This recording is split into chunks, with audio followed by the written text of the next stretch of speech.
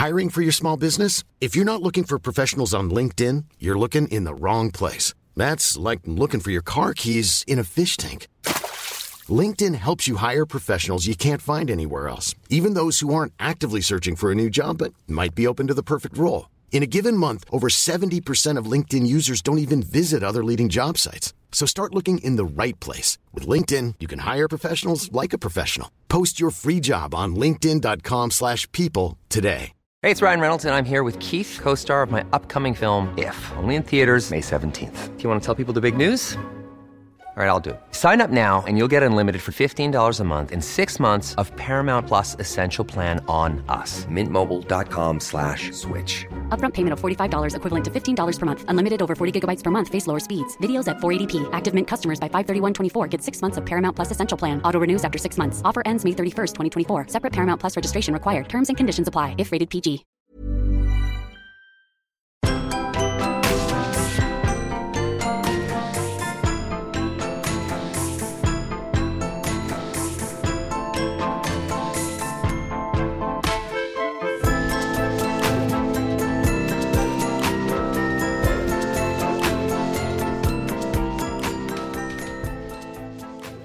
Hello and welcome to our third episode of The Subject, a podcast offering an alternative source of inspiration from everyday women that delves beyond the superficial. We are your hosts. I'm Harry. And I'm Claire. If you've had a little listen to our Taster podcast, you'll know today's episode we'll be speaking with Dr. Becky Ogden. She's recently completed a doctorate in Latin American Studies with a focus on Cuba. Becky talks about how her love affair with Cuba led her down an unexpected path and into the male-dominated world of academia. She also touches on imposter syndrome, which is something a load of you identify with, as we found out in our Vox Pops at Stylist Live. We heard from girls about their strategies for overcoming feeling like a fraud. Let's start with Harry justifying our use of friends in the show. We happen to have interesting mates. What's that called? Cronyism? It was like nepotism, but with friends. Yes. Okay. We're just big croniists. Okay, so hello, welcome to The Subject. Today we have invited our wonderful friend Becky Ogden into the studio today. She is wonderfully hilarious, and we've got her here today because she recently completed a PhD in a very interesting subject matter. Becky, can you just tell me the title of the PhD? Oh God, that's a question. The title is, let's see if I can remember it, Understanding Cuban Tourism, Affect and Capital in Contemporary Cuba. Well, it's Latin American Cultural Studies. Okay. So tourism was the phenomenon that I was looking at, but it fits within Latin American Cultural Studies. So I suppose we can start with, how did it all come about? The PhD? Yeah. So I studied French and Spanish at Manchester at undergraduate level, and had a year afterwards where I was waitressing and learning to drive, and decided that I really missed learning. So I went back to Manchester to do a master's in Latin American Studies, and while I was doing that I had a lot of support and mentoring from a particular member of staff, Dr. Parker Mariswamy at Manchester. She really encouraged me to put a proposal forward for a PhD, and I got the funding, which was kind of... wow. Yeah. So is that based on sort of a pitch or an abstract? Do you call it an abstract? Yeah, or a research academic proposal. Oh. And my PhD was funded by the Arts and Humanities Research Council, which is one of the Amazing. biggest ones in the UK. So at the time I wasn't sure really if I wanted to pursue an academic career. Yeah. But I figured, well, it's like being paid to do a job for 3 years, and by that point I was completely fascinated by Cuba and knew that was something I wanted to become more engaged with and learn more about. So images of like academia for someone who is in no way in that world are of dusty old pale male professors. Have you found that to be true?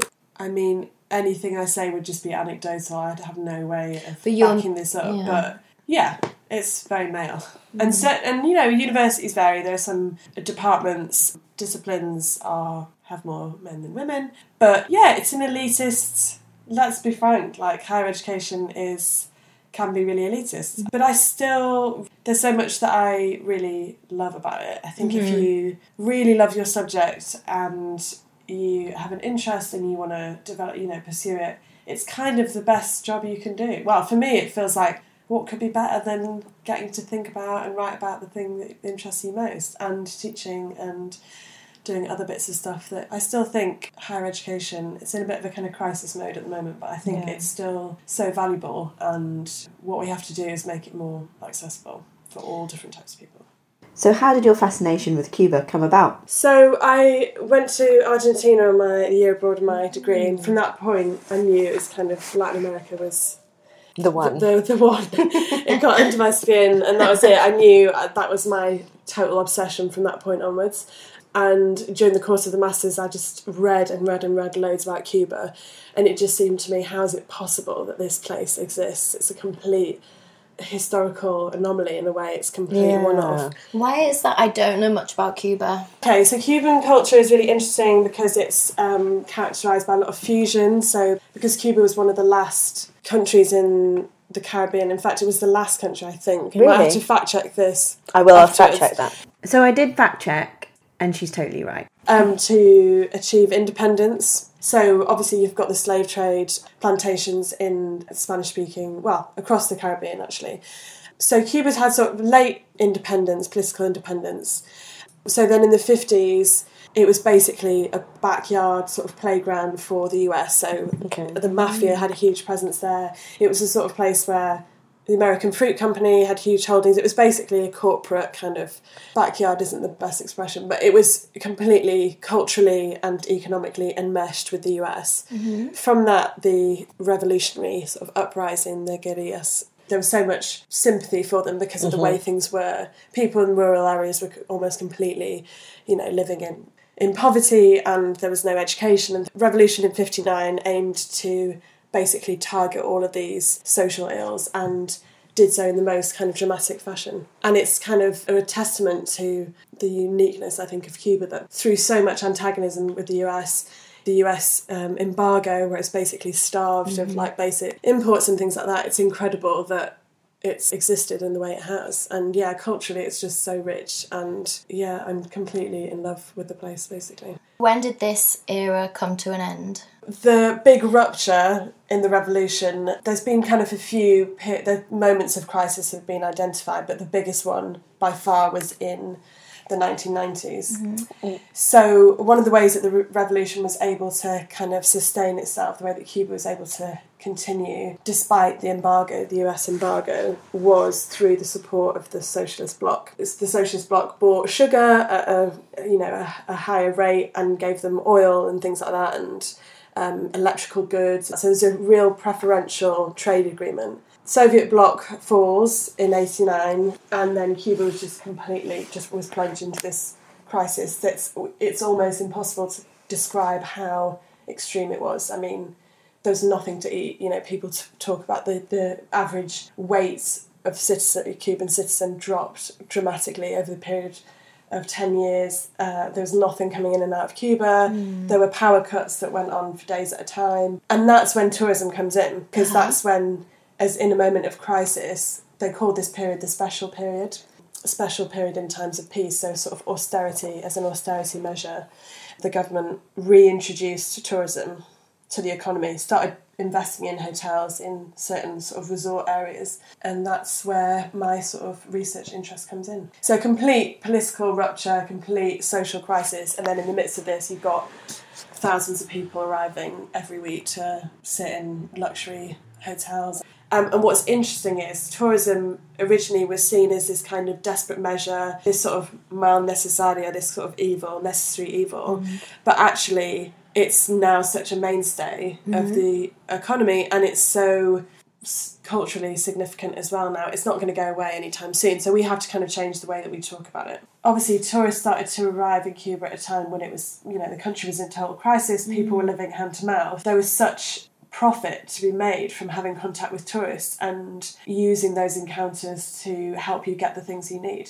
Tourists were arriving not just with dollars, but with cosmetics. So, soap was impossible to come across in the 90s. Wow. In the 90s? In the 90s. So in the 90s, there wasn't detergent to wash your clothes, there wasn't shampoo. you've got these Canadians right. and Europeans arriving all the time with just masses of stuff, commodities that weren't just unaffordable in Cuba but were unobtainable. You couldn't get hold of them. So, just to give you a bit more context, Becky's PhD was originally going to cover sex tourism, which is what we're going to talk a bit about now. We were slightly surprised to find out about it being a renowned destination for this. I mean, yes, we weren't really ignorant to the fact that tourists and sex workers interact in all destinations, but for us, sex tourism was something associated with the likes of Amsterdam and Thailand. In fact, in 2011, it was reported as a top destination in the Americas for sex tourism, so listen up and find out more. What makes sex tourism in Cuba unique? There's a few things. I mean, firstly, you have this historical context in which, on the broadest scale, Latin America and the Caribbean have been, as a colonised region, there's a history of sexual conquest and, the whole narrative of colonialism is about going in and... Isn't it the rape of Latin America, isn't rape used as a metaphor for colonialisation? Absolutely. And I think, even the export of cultural products since then, things like tango, all the sultry, the passion. A lot of one particular writer called Marta Savigliana talks about how there's a political economy of passion. So since colonialism, that whole region has been exploited as a source of this kind of passionate, sexualised, sensualised wealth. So there's that. There's the context of colonialism, which it instantly skews those contemporary relationships between tourist and local.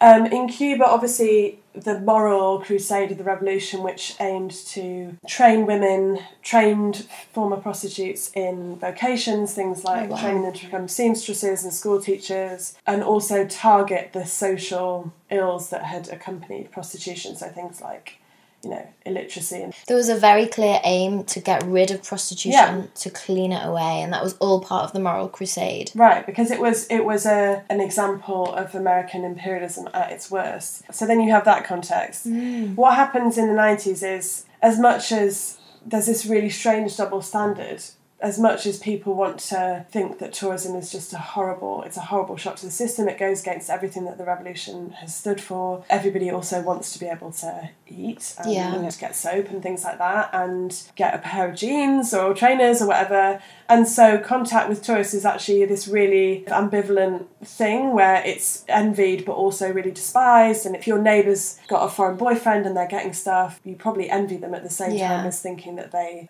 somehow betraying. Yeah. Apart from the fact that it was illegal, it was also really morally complicated in society in the 90s. Another thing that's interesting about Cuba and sex tourism is, unlike places like Amsterdam or Thailand, there's no formal overlapping of sex work and the wider tourism infrastructure. So, for example, in Thailand, you'll have a casino that is also running a brothel as some sort of linked subsidiary or something like that. The two are economically intermingled. What happens in Cuba is people working individually. And if there's a pimp, it might be like a cousin or something like that. Okay. So, which is, there's obviously advantages to that in that they're not, they have agency, they're able to work, define their terms, but also they're probably more vulnerable as well. So I think Cuba is particularly interesting in that regard. One more way that it's kind of unique is that because there isn't this formal overlapping with the tourism infrastructure, those encounters occur perhaps more spontaneously. They're more likely to happen. They're more likely to be framed as a kind of holiday romance. And that protects the identity, both as the Cuban, who is probably thinking this is a sensitive thing to be known to be having a sexual relationship with the tourist, but also for the tourists themselves, because no tourist wants to see themselves as someone who, very few want to be seen as someone who's a creepy sex tourist. Exactly, a pervert. So that really interests me, the different kind of discursive ways that people try and negotiate their own self-identity and reframe how they're behaving and what they're doing. One thing that you mentioned before, you were talking about, is it Dr. Park or Professor Park? Doctor. She was obviously, sounds like she was instrumental in you taking the path that you've taken. Doing a PhD, I've had about 10,000 billion wobbles along the way, like pretty much on a weekly basis. Well, it's imposter syndrome. You feel like literally any minute someone's going to say, look, come on, we didn't actually think someone like you could do a PhD. Like, it's really, like, paralysing. It's a real, debilitating. And what's so great about Pa is that she had so much patience in giving me pep talk after pep talk. And I think in general, but academia, like a lot of areas, is quite hard. If you're a woman, sometimes you'll look at a job description and think, oh, well, I can only do half of those things. Whereas a bloke will look at it and go, well, I can do at least half of those things. Yeah. You know, and academia is it's bitchy in the sense that you're constantly critiquing other people's work, you're having your ideas dissected, it's very competitive. If you throw in a bit of lack of self-confidence in there, that can be quite hard, and I think that is gendered. I don't know, that's my experience. Yeah. Something about the words that we use to children that, I don't know whether it comes from that or whether it reinforces something innate, but one thing you always say to a girl is, oh, you're such a good girl. Like, good is really the word that we use for girls. And girls grow up thinking they have to be good and they can't make mistakes. And the fear of failure for women is so high. Whereas men are kind of also physically allowed to run around, bash their knee and, get dirty and messy. Whereas girls are told, don't hurt yourself, don't rip your new dress, and we just... inhibited. Yeah. But I think it's reinforced in many other stages and areas of life as well. It just continues. It completely continues. When did you complete your PhD, and what are you doing now? So I was awarded in March this year. Congratulations. Thanks very much. And I'm temping at the moment, so... total success story. No, I don't know. But that's not a reflection of your capability, it's a reflection of the state of the market. It's so really tell us more about that. So there's way more PhDs than there are academic jobs. Right.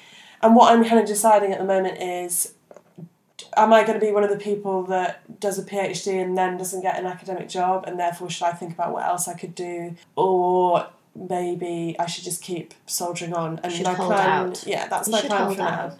So the thing that I'm working on at the moment is writing up my research and turning my thesis into a book. I have this temp job at the moment, and I set an alarm on my phone for when I get home, which says, sit down and write or you'll be a temp for the rest of your life. That's brilliant. It's so good. Tough but the amount of discipline it takes for someone to hold down a 9-to-5 job and then do something either creative, academic, do extra work on top of that is incredible. And I think that's something with the subject interviewee, Lizzie. For years she worked at a design creative agency. She hated it. Or she worked at some magazine doing graphics for them. But she would wake up at 6 in the morning, do 2 hours before work, and then do 2 hours when she came back. So I mean, I also don't have any, dependent, no one's dependent on me, I don't have any children, so... Well, life is still, busy. I don't know, it's a lot, but it's also something that I really want, and I think for our generation, there's a tension between, on the one hand, feeling that we were sort of missold. Obviously, we graduated right at the beginning of a recession. Yeah. Things are so hard financially when you're sort of trying to start your career. Professionally, they're difficult. On the one hand, I don't want to feel entitled to the job that I want. But on the other hand, I think, well, it is different now than from our parents' generation. Somehow you just have to... keep going, don't you? Put one foot in front of the other. Yeah, and exactly.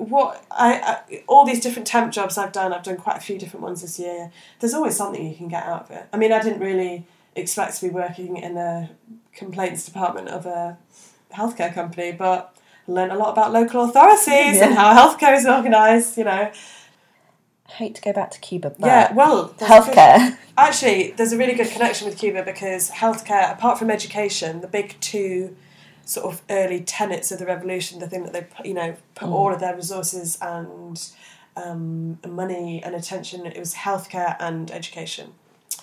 And healthcare is, Cuba has one of the best healthcare systems in the world. Wow. It's at the forefront of major biomedical research.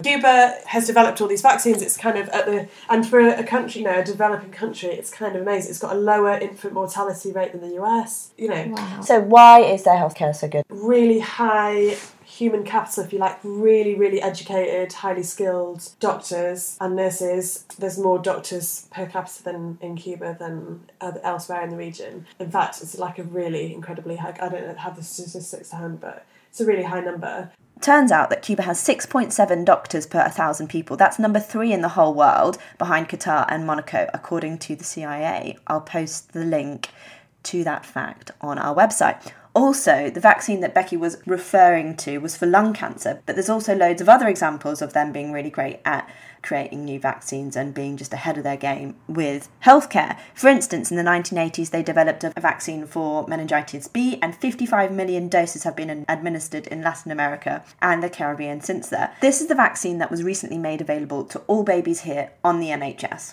Anyway, back to Becky. One of the biggest impacts of the US embargo was that Cuba was unable to get pharmaceuticals, because the things that the US sell that nobody else sells on the same scale is farming machinery and, well, big industrial machinery and pharmaceuticals. Yeah. So everything else they kind of were able to import from other places. But what's really interesting in Cuba is this whole alternative Chinese medicines and therapies are completely mainstream. And I used to be so sceptical about this stuff, and I had really bad food poisoning when I was in Cuba, and my landlady said, "Oh, I've got this herbal spray, like, spray it on your tongue."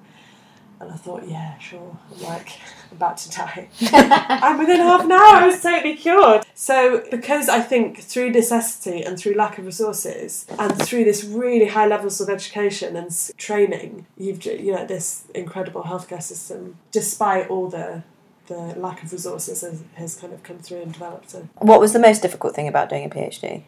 A lot of time working on your own, which there are periods where I really enjoyed that. The main criteria of doing a PhD is that you produce knowledge, that your thesis contributes to knowledge by saying something original, which is fine in theory, but I mean, there were most moments along the way I thought, who am I to be doing this? I don't know anything. In a lot of ways I still don't, but that kind of imposter syndrome that, we talked about, definitely that comes in there. Otherwise, it's a pretty nice life, If your PhD is funded, like mine was, I was really lucky, then you get to explore the subject that you are most fascinated in. That subject can change slightly. So what happened to me is I started off really wanting to only write about sex tourism, and that kind of evolved slightly over the course of the 3 to 4 years. So yeah, I'd say it's generally great. And looking back, I'm remembering more of the good than the bad. But yeah, there are a few. It's quite tough work emotionally, I think, to be motivating yourself to write every day and believing that you can say something that's worth hearing. Well, another thing that I wanted to speak to you about was, do you think that tourism in Cuba is a good thing?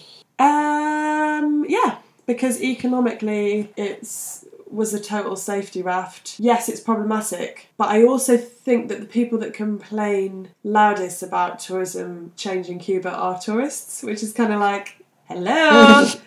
I mean, I think that's almost a research project in itself that I'm interested in, is how people who, as tourists in Cuba, are really anxious about the country changing, this kind of desire to preserve a place in time. Oh, yeah. I mean, my mum keeps on saying it to me.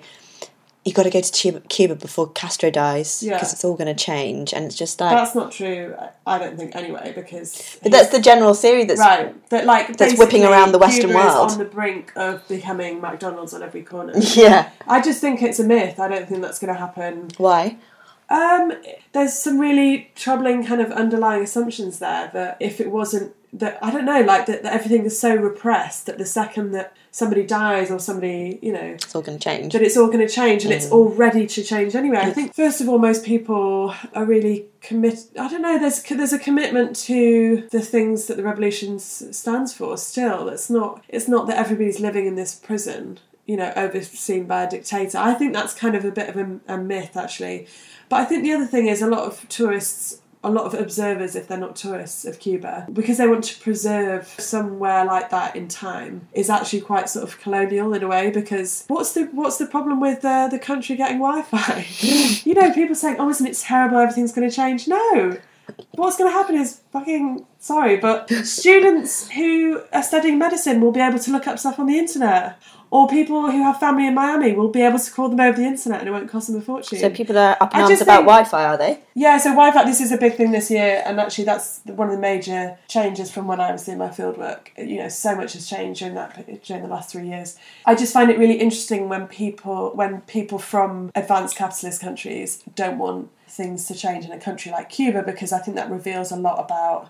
I don't think any of those people would ever want to live without Wi-Fi. They wouldn't want to live without medicine, and it's not realistic, and it's actually quite colonial. What would you say to the tourists wanting to go to Cuba in 2016?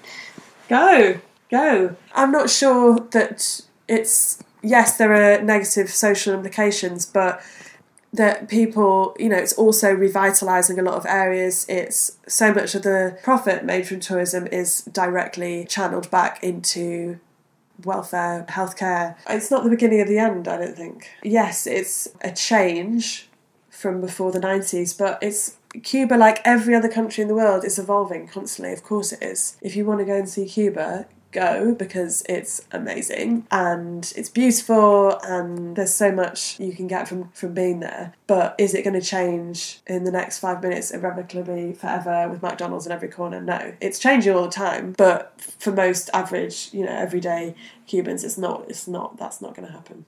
But I could be wrong. The reason that I say that is because I read a trend report, and it was saying that Cuba's the place to go, 2016. So I've got this report here.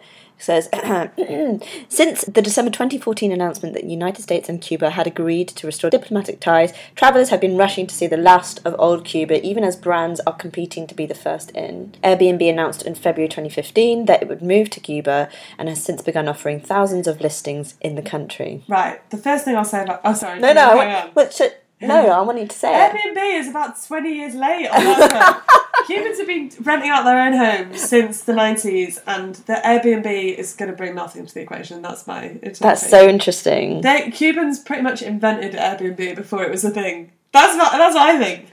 Actually, I've heard that. Yeah, you can stay in private homes. It's cheap and it's a great way of doing it. I did laugh when I saw that Airbnb is going to go and pioneer, and it's like, dude, it's way too late. Cuba created that. Yeah, I think there's a certain arrogance, or let's say misconception, that the US tourists arriving in Cuba will be so pivotal that it would change everything. Tourists have been going to Cuba in their millions. Year on year, the numbers are increasing anyway. I don't think it's that significant. I think there's an overstated significance, and particularly to do with US tourists going to Cuba. I think that's kind of overblown. The relaxing of diplomatic relations, the rapprochement, that is significant.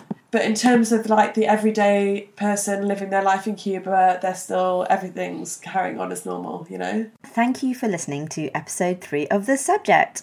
We've actually got some bonus material available for you lot on the website if you'd like to have a listen and hear more from the wonderful Becky Ogden. We talk about her career, identity and exposure to sexism. So have a listen at www.thesubject.london, spelled LONDON. Now, don't forget to get in touch if you know anyone who you think would be perfect for our podcast. We're looking to speak with the everyday inspiring types, and we know that there's loads of you out there. So get in touch via our website or holler via Instagram or Twitter at The Subject London, and this time it's spelled LDNs, not the full word. Speak soon, dreamies, and we'll leave you with an outtake of Becky's engagement story, a classic if ever I've heard one. I remember you telling me because Becky got engaged in Cuba. Oh, you did? Yeah, and I remember the story of when you had your hilarious... Becky's engagement story is one of my favourite of all time. Can I hear it? Yeah. Go on. Do you want to talk about it on air? I was just a massive... Tom was basically forcing me to go on this beautiful moonlit walk, and I had no idea. What a dick. I actually said, I'm not being funny, but you're being a little bit of a dick at the moment. But a bit bossy, because obviously he had this ulterior motive. Everything went wrong. It was supposed to be sunset. The sun set on the other side of the island. We were supposed to go on the walk on the beach. This tide was completely, there'd been a storm, so the tide had come right up to the beach. There was was no beach to walk on. And I was just more and more horrible to him until he just kind of lunged to the ground in one sort of fell lunge and went, right. But yeah, that happened in Cuba. That was one of my favourite. It's a dead romantic place. It's gorgeous. And what's romantic about it? Oh, well, only because I'm buying into the same kind of stereotypes that I critically analyse in my research, but... Havana is just stunningly beautiful. It's the most photogenic place. And it's the Caribbean. It's like, hello, sunsets and palm trees sunsets and beaches. And palm trees. Tropical fruits. It's hard to deny. It's a really beautiful place. Now over to our roving reporter at Stylist Live talking about the very female problem of imposter syndrome. It's something I think I've worked on. Like, I have felt like a bit of an imposter in a role and might have thought, I'm not ready to do this yet, or question my abilities. Even though I had, a degree in the area and I had the expertise, I think maybe imposter syndrome is linked to a lack of confidence. So that's probably what I felt. I don't know if you overcome it. I think it's something that can hit at certain times. Probably just a bit more self-belief. Recognising what I could contribute in a work environment and believing in myself. So I haven't overcome it, but I've definitely improved. It doesn't strike as much as it used to. I've definitely been in the same situation. I have a degree, I have all of the expertise that I need, but you do get certain situations where you think, God, that person feels she or he portrays himself really confidently, like they know everything, and I'm sitting there in the back going, I don't know if I can compete with that. Yeah. So definitely I think it's something that a lot of us probably don't admit to, but I have tried to deal with it my own way in personal development, and I think as well speaking to your peers and people that you work with in the same industry, and just self-assessment as well, and checking in is one way of trying to overcome it. You just have to learn to live with it and be kinder to yourself. I think imposter syndrome is something that has kind of haunted me pretty much my entire professional career, and it continues to, despite the fact that I'm very much now in a relatively powerful position in the organisation I work in, and I feel plagued by it. But it's something I'm learning to get over, and I'm learning to accept and challenge myself on. I think for me, like when you work in a field which I do, which is predominantly male dominated, it's even worse. You can really feel like, I got here because I'm like a tokenistic thing. I got here because they wanted to like hit some kind of quota. Not that I'm against quotas, I'm very much pro quotas. But, you think to yourself, maybe I'm just here because they're making up the numbers, and that is really, really challenging to get over. But something that I do is I find women in the organisation and I create a really safe space with those women, where we can talk about our challenges, we can talk about needing a bit of extra support, and then we just have a bit of a sisterhood. And like that has actually got me through like so many challenging scenarios, because I know that I've got a group of women in the organisation who will bolster my confidence, who will make me feel okay, and they'll make me feel accepted, and they'll listen and they understand. So I think it's very much about like having a group of supportive women. Yeah, so I have it pretty much every day, every meeting I go into. I think particularly at work, where you're in a room full of people who are really knowledgeable about something, it's really easy to suddenly feel like, oh my god, I shouldn't be here, like I literally don't know what I'm doing. And I think you just go into autopilot to override it, and your mind obviously takes over because you really do know what you're doing, but I think it's always niggling in the back of your mind. I think the most reassuring thing is that I've spoken to so many people about it, and even the most experienced professionals still seem to feel that way, so it's a miracle actually doing any jobs at all. I normally just do a bit of self-talk, so I'm a big fan of like just taking a deep breath and saying, actually, I'm here for a reason and I do know what I'm doing, and say just something or anything to get your voice in the room, and I think that gives you confidence then once you've done that. I agree, I experience it all the time, but I've tried to adopt the kind of fake it till you make it approach of just kind of pretending that you know what you're doing and you're really confident and outspoken and have all these opinions, and then you actually become much more comfortable. Thanks for listening. Now, tell us what you think. Have you tried faking it till you make it? Tell us your stories. You can email us at www.thesubject.londonlodon. That's Lodon. London. Thank you. Make sure you subscribe on iTunes or Acast so you never miss an episode. Next time we interview fashion entrepreneur and Ragyard founder Josephine Starsmore about how getting a compliment in a nightclub loo led her to launch a career in fashion.